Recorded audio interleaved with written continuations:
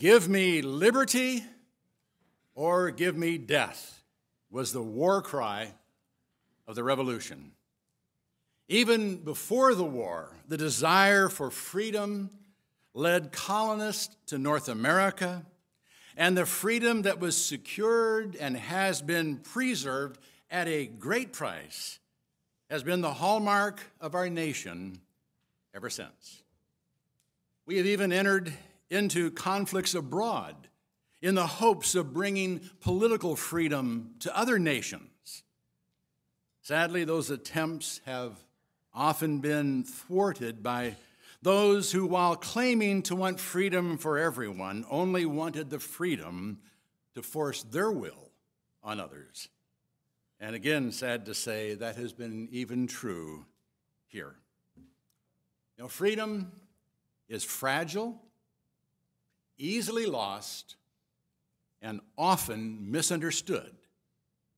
But the desire for freedom is universal. With freedom, however, come obligations and responsibilities. And not everyone who is seeking freedom understands where their freedom ends and another's freedom begins. You know, some seem to think that freedom gives them the right to do whatever they want. And the pursuit of freedom gives them the right to burn buildings, break into businesses, go on looting rampages, and storm the Capitol. So there are obviously inherent dangers on the road to political freedom. But there are inherent dangers in religious freedom as well. And the dangers inherent in religious freedom were of even more concern to Paul than those in political freedom. His concern about religious freedom was not what you might think. It had nothing to do with the constraints the Roman government might put on the church. It was concern about the misuse of our freedom in Christ. He began the 5th chapter of Galatians reminding us that it was for freedom that Christ set us free. And he opens our text for today with the words, "For you were called to freedom, brethren." But the freedom to which we've been called in Christ is not the freedom to worship as we choose. It's the freedom to come before God. Freedom from the penalty of sin and freedom from the vain attempt to merit salvation. In short, through Christ, we have been freed from sin, from its penalty and its power.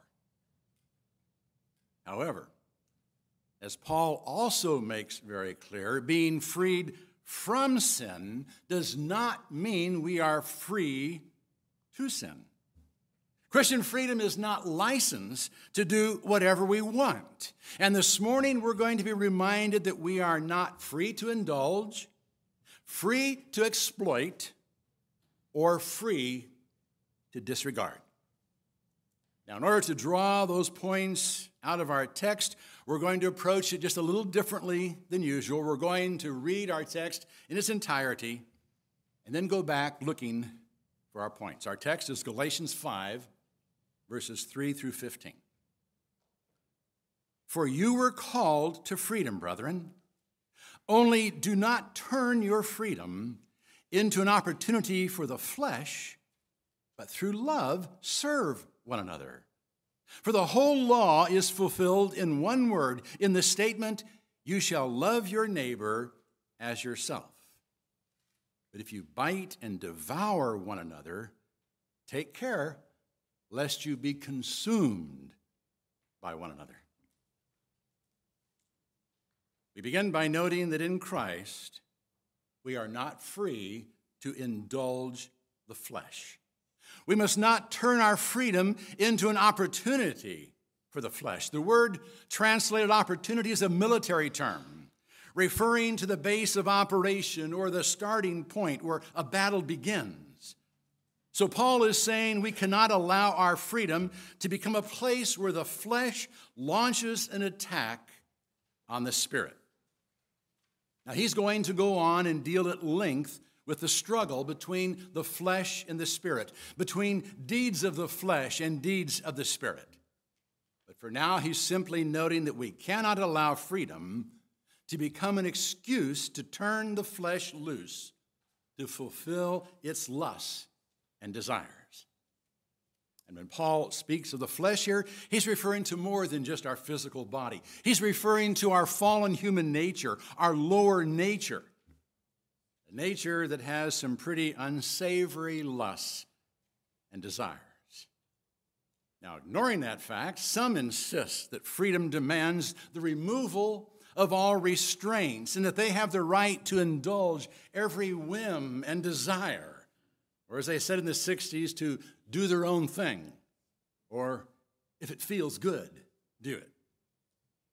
Today, that kind of thinking has apparently infected the church, but is expressed a bit differently. According to an article I recently read entitled "America's New Religion, Fake Christianity," many Christians have embraced the belief that the purpose of life is to be happy, and that we have no right to pass judgment on anyone if they're just trying to be happy, and that the only sin is getting in the way of someone's doing whatever their truth has convinced them will make them happy.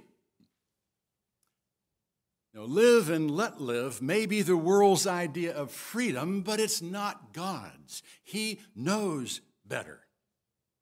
A horse turned loose in a granary will founder, will eat itself to death.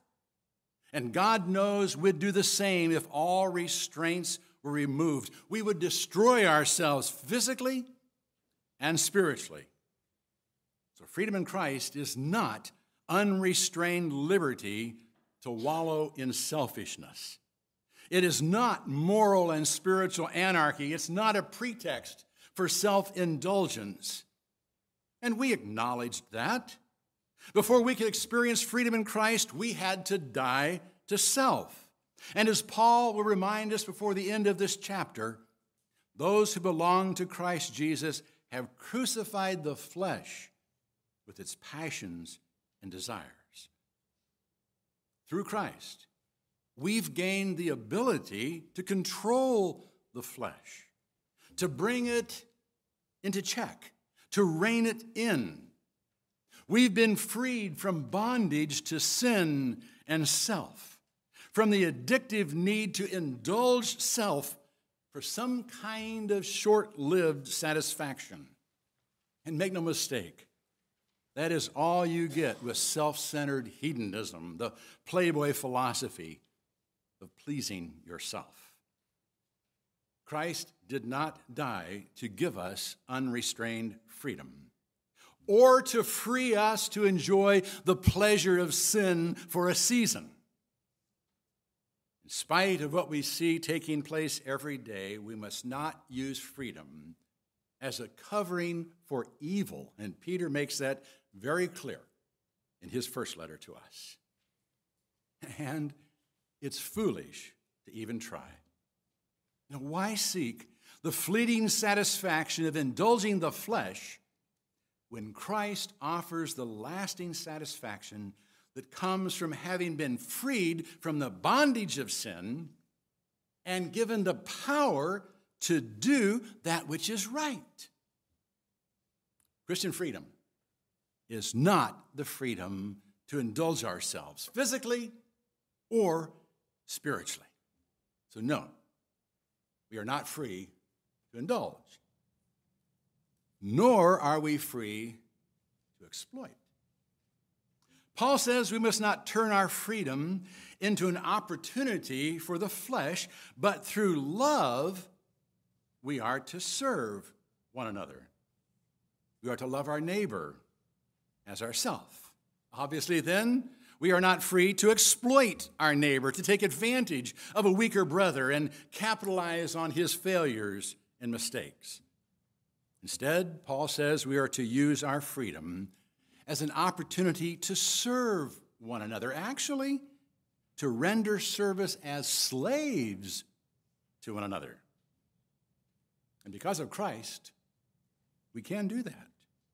Our destiny is secure, and since we know where we're going and who's caring for us, we can concentrate on serving others. We don't have to be obsessed with ourselves and our needs.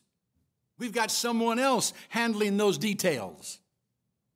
So we can give ourselves to others. And why would we do that? Quite simply, because love demands it. Have you ever taken a day off, a day of freedom, to serve someone? Of course you have. Not every free day is spent doing what we want, riding a motorcycle or fishing or shopping. At least some of our free days are spent on honeydew projects, or taking the kids or grandkids where they want to go, or meeting someone's need. Why do we do those things? Love demands it. We do those things out of love. That's the reason we serve one another rather than exploit one another. In Christ, we've been given the love needed to do those things, to serve one another. We can love our neighbor as ourselves because we are loved, because God has poured out his love on us and into us. Since we are loved, we are free to invest our love in others. And we're not talking about emotional displays. We're talking about putting love into action. In Christ, we are freed from self so we can serve others. Our freedom in Christ doesn't free us from obligations. It deepens our obligations to others. We can't hoard God's love. We must share it. What if we don't? What if we turn God's love inward and use it as an excuse to indulge ourselves at our neighbor's expense? We become like animals, biting and devouring one another. And Paul says, if you bite and devour one another, take care lest you be consumed by one another. If, like fighting animals, we bite and devour one another, we may very well end up consuming one another. And how do we bite and devour one another? The Aramaic word for eat the pieces of is often translated criticize. We devour each other through vicious criticism. If we attack each other verbally, we end up consuming each other. If we use our freedom in Christ to say whatever we want or do whatever we want, we will end up destroying each other. We've not been freed to exploit each other's weaknesses like predatory animals. We've been freed to serve each other, to love one another, and in doing so, to fulfill the law. Obviously, therefore, we are not free to disregard the law. Paul reminds us that the whole law is fulfilled in one word, in one statement. You shall love your neighbor as yourself. The word translated fulfill also means summed up. The whole law is contained in the statement, you shall love your neighbor as yourself. Now, that doesn't mean love replaces the law. The new morality of the 60s said love superseded the law, that if love demanded it, you could disobey the law. The problem with that is not knowing what will prove to be the most loving thing to do, what the long-term consequences of our actions might be. Only God knows that. He alone knows the long-term consequences of any action and has therefore declared that some things must never be done. Furthermore, since God is love, any law originating from him is an expression of love. And if you love someone, you won't lie to them. You won't covet what they have. You won't steal from them. And since God's law defines love, it cannot be ignored, even by Christians under the new covenant. We don't merit our salvation through the law, but it is still the ethical guide for our behavior. Just because we are not under the law doesn't mean we are free to lie, steal, murder, or commit adultery. Jesus didn't do away with the law. He fulfilled it. And he enables us to fulfill it and its demands through love. So if we love as he loves, we will do as the law instructs. And we'll do so because love compels us and enables us to do what the law alone could not get us to do. Love changes us. It motivates us. It compels us and enables us to treat our neighbor as Christ has treated us. So yes, the law is fulfilled by love. But that does not mean it's wrong for us to live by the Ten Commandments. We're not earning our salvation through them, but they do serve as a guide for our behavior. They define God's will for us. They define love. They teach us how to relate to one another. Freedom in Christ is not freedom to sin. It's not freedom to indulge self, to exploit others, or to disregard the law. It's the freedom to come out of bondage to self. It's the freedom to give ourselves to others. And it's the freedom to love others as he loves us. In short, it's the freedom to come out of sin and into him. What more could we want? What more could we want? We invite him to come into our lives. And only then do we find freedom, real freedom. Jesus, I come. If you've not made a commitment to give yourself to him and invite him in, if you've not said, I'm willing to die to self so you can live in me, you need to do that, or you'll never know the joy of salvation. You'll never find the fullness of life that God intends for you. You'll never be what you can be through him.